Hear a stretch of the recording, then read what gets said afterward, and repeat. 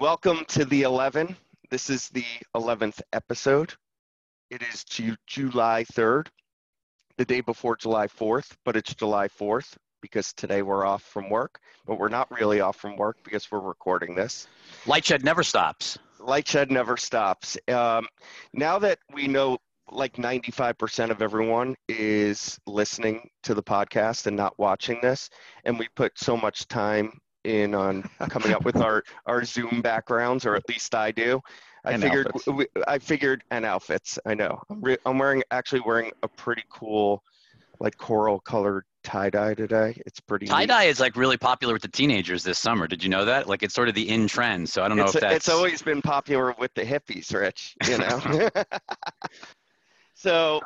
Are we gonna ever smoke weed on the podcast like Elon? I mean, is that gonna ever happen? No. Elon's the man. Anyway, yeah, we'll get to that later. Okay. Anyway, my background is the Nathan's Hot Dog Eating Contest, which is a very big, important July 4th event that takes place in Coney Island, where my mother grew up. And I'm really into hot dogs now because I discovered these Pat LaFrida ones, and I eat them like 2 or 3 times a week. I think I could win the hot dog eating contest now. You know, my parents grew up. You can wager on it now, by the way. I know. Did you see that on DraftKings? Yeah, it's awesome. That was a big catalyst for DraftKings stock this week. I think it was up like 4% on being able to bet like 1 to 100 on Joey Chestnut. Where's Portnoy putting the line out? Is he betting this? Like who's he taking? I think he just bought DraftKings stock. Are there fans this year, Brandon? Are there fans, or this is crowdless? I think there were going to be limited fans, if I remember correctly. I don't know. I was just so focused on thinking about hot dogs. Rich, you're using Hamilton as your background, which is very shocking to me because you're promoting Disney on the podcast, and I think you have a sell rating on it. First of all, I love Hamilton. Hamilton was an amazing play. So we've got that aspect to it, like awesome content. Hitting Disney Plus today. There's a streaming party on Twitter later tonight. So, look, this is the first thing that's been on Disney Plus in months. I felt like I had to put it as the background. And for those on the podcast, you don't see it. I brought the Incredible Hulk to further promote Disney contests. I'm all like with the hot dog eating content. Yeah. He's my favorite character in the Marvel universe. And Walt is just going with, is that a virtual background or is that your actual location in Cape Cod, Walt? That's both. It is the actual location, but represented for this purposes as a virtual background. And that was my first G&T right there. Double size. Okay. Walt is drinking on the podcast, which is good. No, that was yesterday. Oh, that was yesterday. He just left it. You're missing on the podcast. I've got a ridiculously amazing lobster shirt that whenever I wear this to the beach gets at least 5 compliments. And the red, white, and blue headband to hold back your flow. Yes. Which is just beautiful. But Rich wants to get down to business. No, I don't want to get down to business yet. Wait, no. Actually, I don't. I want to talk about one thing. Go ahead. Walt got a tickle test. Oh, you mean he got that little thing up the nose? Yeah. Well, what was that like? Because I haven't gotten the tickle test. I just got the antibody test. First of all, you don't have COVID, correct, Walt? Yes, our entire family was tested. We were able to. It wasn't easy, but we were able to find a rapid test, and the guy at the rapid test place was saying that like there's obviously differences in the different tests there. They say don't go to these places because the test is false negatives, positives, whatever it is. So, but it was not. That's encouraging. It is not pleasant, and it's. I think I really feel bad for people that work at nursing homes or whatever. These people are getting tested every week with this thing that basically feels like it's touching your brain as they're taking the test for 10 seconds. So that's rough. Hopefully they can figure out a new, less unpleasant way to test us for the. I thought there was a saliva test. I don't know. This one got me results within a couple of hours, so that was great. So let's talk about what happened last week on our podcast. We made a prediction that actually came true. We actually said that by the time the podcast number 10 hit, that Disney would finally move Mulan. And guess what? Like 3 hours after we posted the podcast, Disney moved Mulan. So the theater business remains totally, in question. Like they keep putting out release dates and nothing happens. And I think that's the question, is just like, it's sort of like we got Hamilton streaming on Disney Plus tonight. Is everything going to end up streaming for a while because movie theaters just can't open? We'll see. But I mean, there seems like a lot of things that are changing. This surge in the Florida flu is really altering a lot of people's plans. And I think we'll get back to that later. Did you just call it the Florida flu? Did you just call it the Florida flu? Maybe those are just the false positive tickle tests, and Maybe. that's and they all just happen to be in Florida and Texas and Arizona. Maybe. Let's hit AT&T. Walt, lead us off. So the first tweet we have today is basically just announcing officially that John Stankey has taken over CEO of AT&T over from Randall Stevenson. So now we'll have to see what type of changes are made. I mean, it's a pretty stable company overall. Obviously, Stankey worked closely with Randall for a while, but whenever you're the new boss, you may have different views on things and maybe a greater willingness to sell certain assets that were purchased by Randall than Randall Stevenson might have been willing to do. How do you think things are going to change? I think there's two assets that as a group we're really looking at. What happens, and we'll ask you, Walt, with DirecTV, and does that wind up in some kind of merger with Dish? And then number two, really focused on what happens with Warner Interactive Studios. There were the rumors out there a couple of weeks ago that it was for sale. EA seems like the gaming studio, just to be clear, the gaming studio. Yep, the gaming studio. EA seems like a very logical buyer. I think that would be pretty accretive to EA. The stock went up on it, but we really haven't heard anything since. What do you think about the latest on Dish DirecTV, Walter? Well, there's nothing new to report, but obviously if the pay TV subs are going to be as bad as Rich and many other people expect, there's obviously an incentive to do that. And again, when you have a new CEO, they can take a fresh look at things and maybe don't have the emotional baggage of being the person that actually made the decision in the first place to purchase it. Ironically, Stankey actually was very involved at the time. I remember when they were first announcing that stuff and some of the pitch about, Brazil and how that was going to be an important part of some of the value that they pulled out of it. But look, we'll see what happens, but there's truly a lot of incentive and synergies. And I think we'll get into this a little bit later. But you've also got, I think with Stankey there now, he put Jason Kylar. See, I did it right this time on pronunciation. Almost, just about. Kyler. Rhymes with Tyler. So I always think rhymes with Tyler now. I mean, I have that in my brain. Yeah, but you just said Kylar. Oh, stop. You're killing me. You're killing Literally me. the only person worse than my mother at pronouncing things. Okay, stop. So look, the reality is. What about my Philly pronunciations?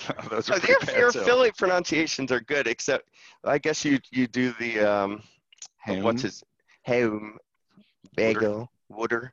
But Stankey's in charge now. Stankey's in charge. Ice. Stankey's in charge. He's got new management at Warner Media. This seems like you're set up now to make real change. Like he ran the Warner Media business. I think it's going to be much easier to put real change through. Consolidate operations that, they make content right now at Warner Brothers, TV and film separate. They have an HBO production. They have a Turner production. Like, I just think this is the opportunity to really simplify the structure. And I just wouldn't be surprised to see especially with what's happened with COVID and all of this, trying to be leaner, more efficient. And look, the one thing that's been very clear, if you look at the battle we've been talking about in prior weeks between HBO Max and Roku and Amazon Fire, which is still raging on, when you think about that battle, like it's because HBO Max is the single most important thing 100%. to the Warner Media division, and I think very important to AT&T. And so if you believe HBO Max is the future, there was an article in The Information this week that Jessica Tunkel broke that basically said that, everything that they're doing production-wise internally, no more producing for third parties or less production for third parties. They're going to funnel every good piece of content into HBO Max going forward. That if that's really true, and they do that, they're really, they're trying to be much more like Netflix, more like Disney Plus / Hulu. Like they're really trying to be aggressive in building this platform. That's a pretty big change for AT&T Warner Media from the past under Randall. Look, and personality-wise, which are always key to these things, Stankey is not a shy person, not, I think, willing to make aggressive moves. And if you're being very aggressive on HBO Max in terms of your new strategy, and obviously wireless is there as a great cash generator for the company, it just says, like, where does that put DirecTV in terms of the relevance of the value for this company? Got to get rid of it. Got to. And like the business is not, and you could generate so much cash. I mean, $2 billion plus the cost savings. Sure. If you could push debt off, I mean, it just seems like a no-brainer. And I can't imagine. I mean, I know people worry about a change in administration to Biden if that were to happen, but they're basically killing it off anyway. So yeah, exactly. What's the difference? If you want to suck a lot of cash out of it, may as well do it in the most efficient way and give it to a master in Charlie, who's amazing at running things for cash. And those synergies obviously reduce over time. So the $2 billion in synergies aren't going to be there forever. So you might as well try and start getting them as quickly as you can. Totally agree. Let's do it. Okay, next. So kind of the flip side of what AT&T is doing, you know, you look at the HBO Max is trying to funnel all of their content directly into their platform. Here we've got a couple of tweets tied to Viacom CBS licensing a whole bunch of content, Godfather, and what's the show on, I'm forgetting the name of this show on Showtime. Billions? No, with the actor there. He's the Billions fixer. is the only show Ray I watch on Donovan. Showtime. Ray Donovan. Ray Thank Donovan. you, Brandon. For those who are listening and can't see. Donovan. So Ray Donovan episodes being licensed to Peacock, Godfather. Now, you know, we talked about in this podcast a few weeks ago how Viacom was trying to go more aggressively with All Access, and they were going to put more of their content like SpongeBob onto All Access. Here we have the exact opposite, basically being an arms dealer to third parties. I think Viacom would say these are short-term deals. There's a lot of money in here. You know, we've got the comment, you know, in this tweet saying cake and eat it too strategy in full effect. Yep. For Viacom. They're definitely trying to thread the needle. I think this is short-term versus long-term. I think the danger to this strategy, though, Brandon, is the stronger you make your competitors in the streaming space, the harder it's going to be to catch up when you launch. Like 100%. It's just, I just think, you know, I just look at these tweets, and to me, Viacom just seems kind of rudderless. I don't really know how else to put it. It doesn't seem like they have, and maybe they do. Maybe they have some like giant matrix board, you know, driving to some sort of complicated strategy where they can, you know, squeeze a lot of cash out, jack earnings, and still have a long-term vision. But I mean, we've always said this, the three of us, you got to commit to a strategy. You got to go all in, and you're best to have a pretty simplified strategy and one that the whole organization is driving towards. And it sort of plays what we're talking about. It's just too confusing, to be honest. Right, and if it fails, you pivot as opposed to just trying everything all at once. And it sort of plays into what we're talking about with Disney. Like the Hamilton thing makes a lot of sense, right? Like direct to consumer, the internet is going crazy about Hamilton tonight. Everyone wants to watch it. Why not do this with Mulan? Why not do this with Black Widow? Like if you really are all in on streaming, you got to go all in. There is no like this half-baked strategy that everyone is trying to like balance the old and the new. You got to go all in. And I think that's the key learning. Disney is, I think, way, way, way more committed to streaming and their strategy than I would say Viacom is. Which makes sense, I think, because there's an easier path for them. Yes, they could go further, but it seems like there's an actual strategic plan there. Whereas with Viacom, it's like, I don't know what's going on there. The stock's been hanging in, though. So we were talking about DirecTV earlier, milking cash. So DirecTV raised price a couple of weeks ago. Now we've got YouTube TV raising price $15. Yeah, speaking of Viacom. Right. They added all the Viacom networks, and the day they added them, I mean, Viacom's probably $5 is what I was thinking. Yeah, let's just say it's $5. Let's between all of them for a smaller streamer. So $5, but they raised the price by 15, Brandon. I mean, it's just like that's a big price increase. YouTube TV when I signed up was $30. $35, and now it's $65. Yeah, I mean, we knew this was going to happen. The VMVPD space was all kind of negative gross margin. At some point, they were going to have to make it close to or break even, no matter what other strategic goals they're trying to solve for. And it'll be interesting to see how this works on the elasticity curve, if there is a lot of churn out of this, or I don't know. Personally, I moved over to YouTube TV. I really, really like the product. Conversely, is there a positive impact? Conversely, is there a positive impact on the churn of the pay TV subs? I mean, on one hand, the sub losses have been mammoth, but I don't think YouTube TV has had massive numbers. I'm not sure that all of those people were going to YouTube TV, right? They were just leaving the category altogether. When we talk about the sub numbers, we include vMVPDs in there. So Right. like all those sub losses, I don't know what it's been, like 5-6 million this year or some crap. Well, let's simplify it. Let's simplify it. In the first included quarter, vMVPDs. Right. In the first quarter, the industry lost 2 million subs. In the second quarter, they're probably going to lose 2.5 million subs. And the vMVPDs in the first half will have lost subscribers. So, YouTube and Hulu Live maybe added a hair if you include Q1 and Q2, but effectively, they are not capturing the subs. If anything, I think people are just realizing there's too much content without needing a bundle. And so, I think this is primarily for the people that still want a bundle, getting it to a place that it's profitable, and just recognizing that more and more people in this country just don't want a multi-channel bundle, and they can live without it. I think one thing has kind of held people in there a little bit now, which is news. I mean, I thought you were going to say sports. No, I mean, sports is coming. So yeah.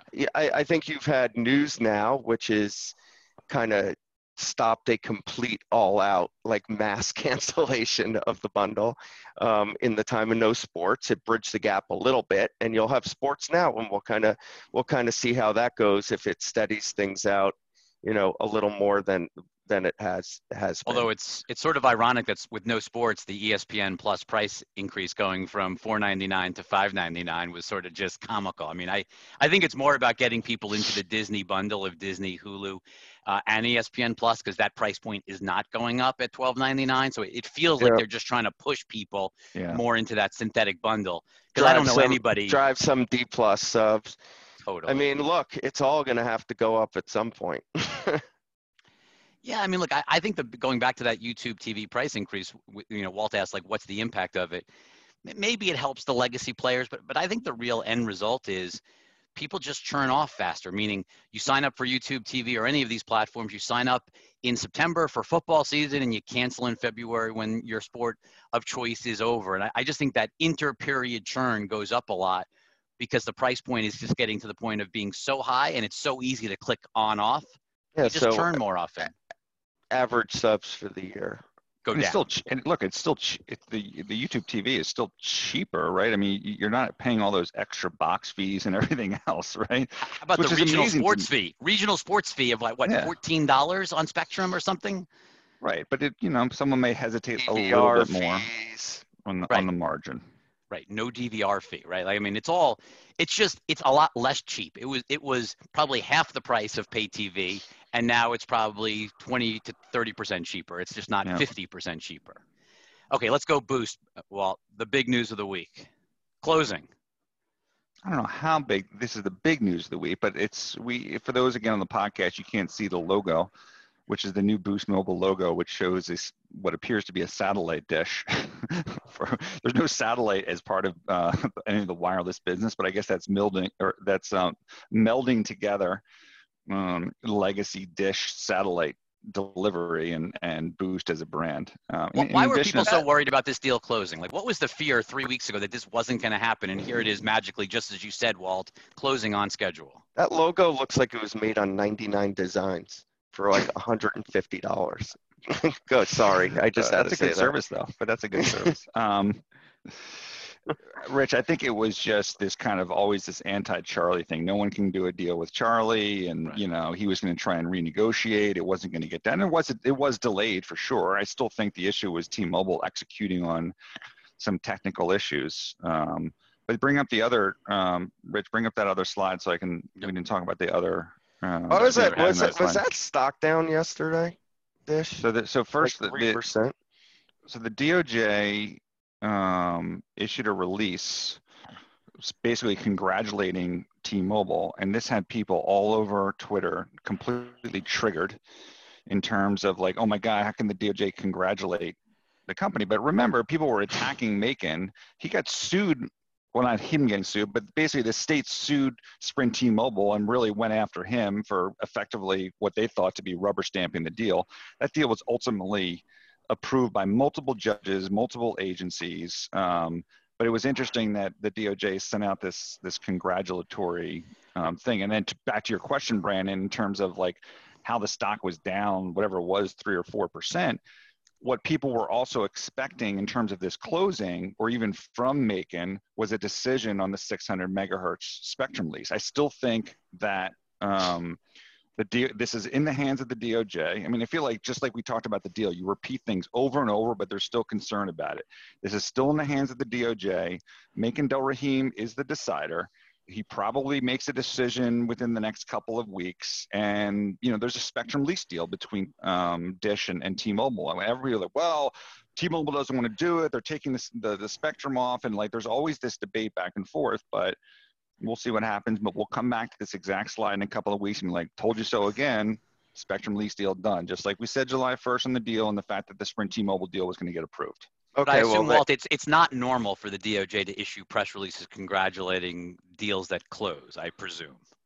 It's not normal, but it's also not normal for a bunch of states to get together and try and act as, you know, the judge on deals, right? This was a battle, and I think Macon came under a lot of personal attacks related to this deal. So yes, 100% not normal for the DOJ to congratulate the deal closing. But understandable given the situation. And it made for good fun for me to see all these DC people getting completely triggered by that release. So that was also quite amusing. Well, it's nice when you it's funny to see the government sort of, you know, fucking around, you know, in the space. Like they literally, you know, playing their side of just fighting back a little bit is interesting to just see what they're doing. And people were basically hoping, getting back again to some of Brandon's questions, like people were effectively like hoping for failure, that the deal wasn't going to happen. And so he's like, look, deal got done. And now they're still, even after the fact, saying, well, oh, no spectrum lease between Dish and T-Mobile, another potential failure. Like, okay, check. That's called thesis creep. Yeah, absolutely. Next. Okay, let's talk WWE, Brandon. What is going on in this tweet? I think it was, well, last week it came out that there were a bunch of WWE employees, including in-ring talent, that had COVID. And I think Fortune broke a couple of days ago that there are 30 employees in there. I guess it's not a bubble because COVID seems to be finding its way in, but 30 WWE employees at the training center that have COVID, which I think there's probably like 100 or something people there. So I don't know exactly how they're going to go about recording and continuing to deliver shows to Fox. I have a question for you. I have a question. Where is the Performance Center? Which city in Florida? Oh, yeah, in Orlando. Just which one? Oh, it's in Orlando. Yeah, where the NBA bubble is going to be, and where Disney is. But sorry, I was just checking. I didn't remember that it was in Orlando. I don't exactly know what's going on there. My guess is that they're trying to get to herd immunity among the wrestlers. So that's the only thing I can think of. I don't even know how it's possible that in a controlled environment, like 30% of the people have COVID at once. But whatever. Let's just move on to the next one. Okay, so what's interesting this week is I was reading an article earlier in the week about sort of the petitions that are going on. This was actually in LA about Disney World employee unions essentially petitioning Disney not to open because the talent, meaning the employees of Disney, were not being tested. So like if, you know, any of the movies or TV shows that go back into production, extensive testing of cast and crew and everything. But for Disney World or Disneyland, no one was being tested. So we called up a couple of the unions and we were talking to union reps earlier in the week and they were like, we are fighting as hard as possible because Disney refuses to test employees, including stage performers who can't even wear masks because they're obviously performing on stage. And so the tweet that we have here is, why does Disney think that park performers don't deserve regular testing? If you think Walt Disney World performers deserve testing like the actors on film productions, please share this tweet. And there's a Protect the Magic Makers hashtag now. So essentially there is this view that, you know, Disney's opening up in less than a week, or says they're opening up in less than a week.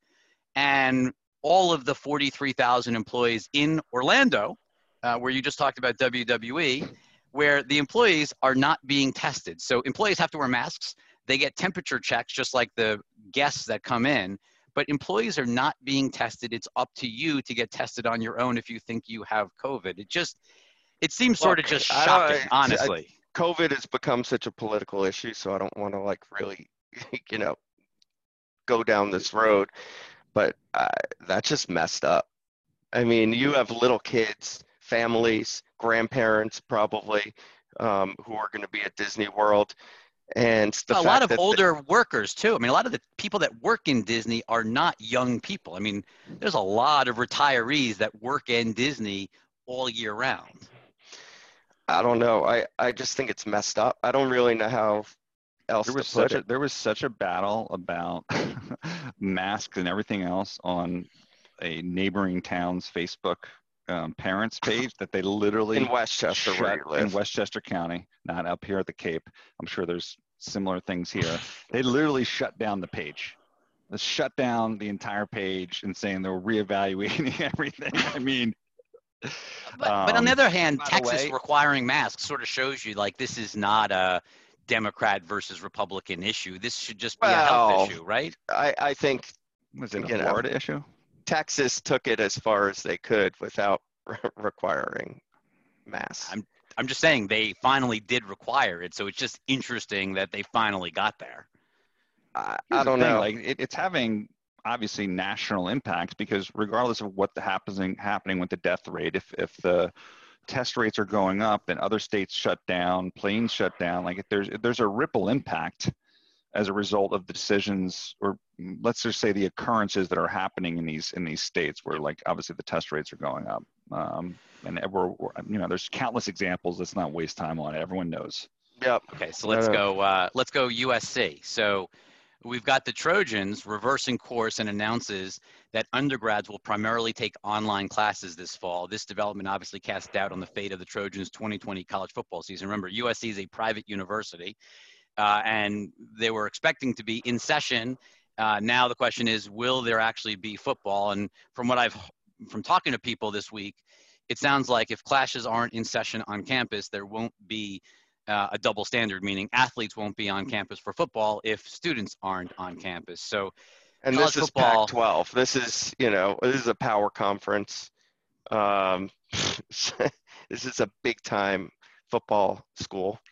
Look, and we were starting to get better news. I mean, I think sort of not just obviously for sports, but I mean, we were for college sports, but we were starting to thinking like all sports were starting back up. And now we've got the NBA descending on Orlando, which seems hard to believe right now.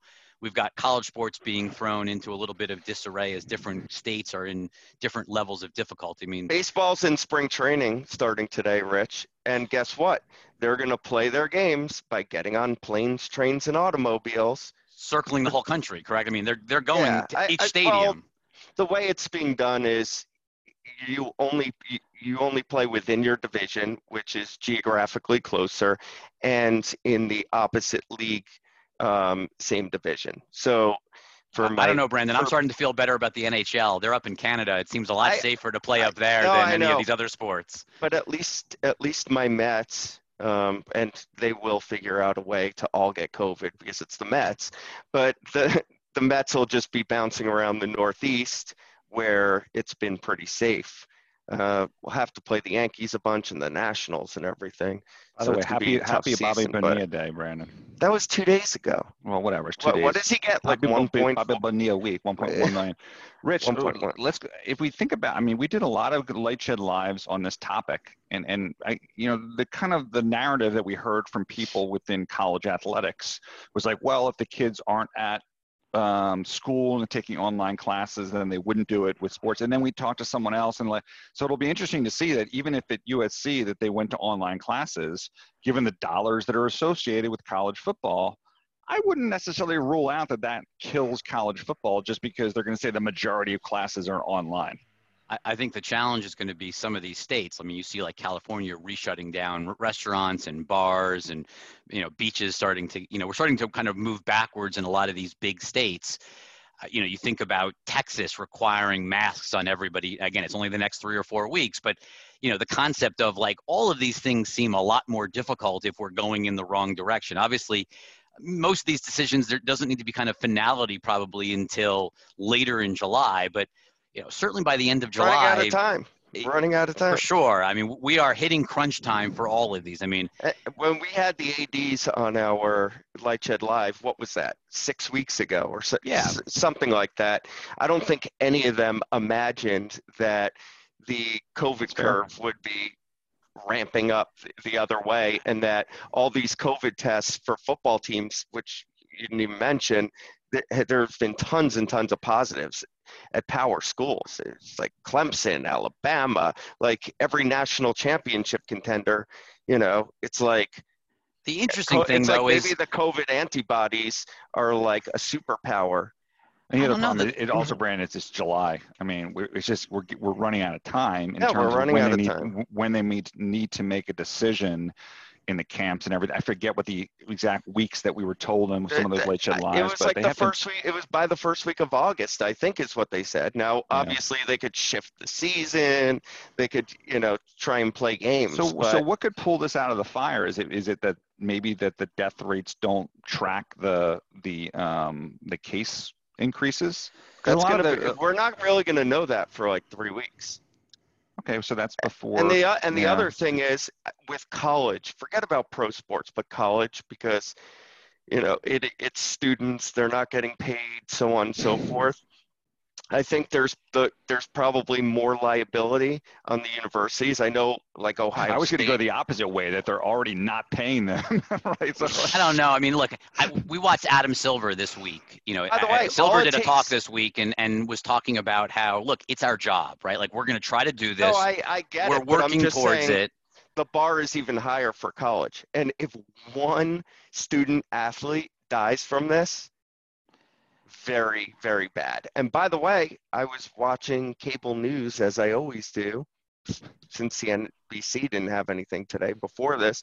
And they were talking about their one-offs, but like a 17-year-old who died, an 11-year-old who died in Florida, a 22-year-old. It can happen. Well, hold on. The average age of the infected people in Florida, I was looking at the chart yesterday, cases. So of the 10,000 people that were diagnosed yesterday or 2 days ago now, it was 37. You're right. I mean, it's a lot younger than people were sort of thinking about. That's the infected rate because they're getting tested. Like, the question is, what's the death rate among those that are infected at that age group? And if it's effectively close to zero, then, like, again, the infection rate, I don't see the issue with that. It's more about the hospitalization. You'd want to know the hospitalization rate of those. Hospitalizations are going through the roof.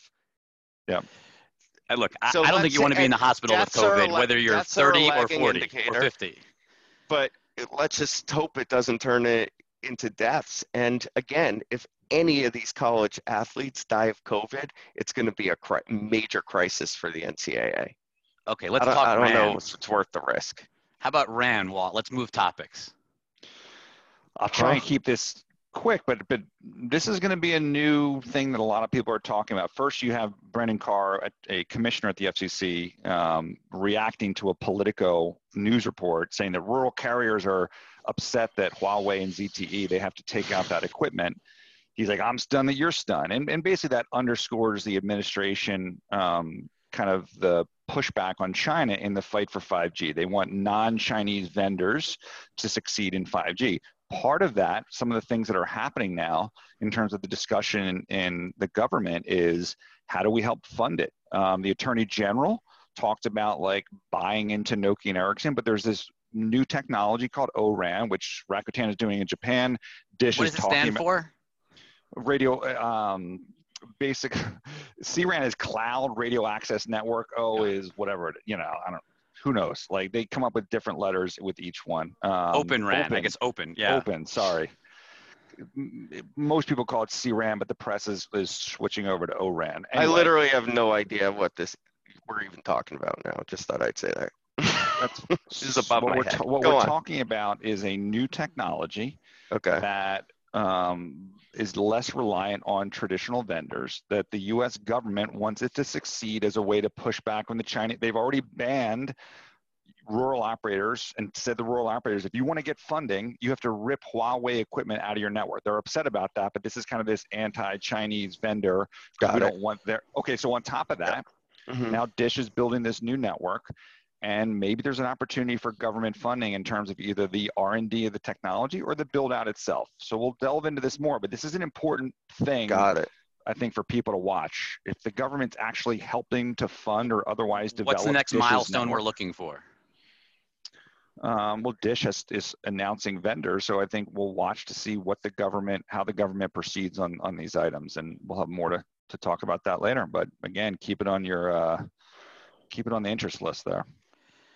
OneWeb.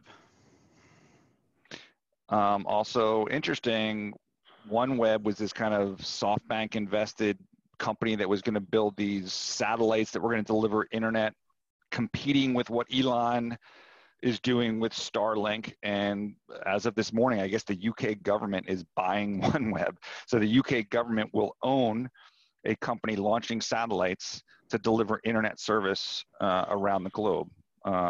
So, this is, I guess, OneWeb going up against Elon. I think Amazon is also involved in this. I think earlier this week you saw Elon or Amazon had bought an autonomous company, and Elon was tweeting at them saying, like, nice copycat move to Amazon. So Elon's been on fire this week. You just had it there. Sorry, I literally slipped up. I was going to say, speaking of Elon tweets, I guess. Is this your favorite tweet of the week? This is. Elon usually has my favorite tweet of the week, but this one I actually fell out of my chair. I don't know how Rich didn't get it until we had to explain it to him, but Elon's tweet is SEC, 3-letter acronym. Middle word is Elon's. It's like a puzzle here, Rich. I'm going to give you a hint. First word is suck. I think you've said enough, Brandon. Everyone. you have certainly said enough with that. That is a great way to end episode 11, Brandon. Thank you for being part of the 11. Happy 4th.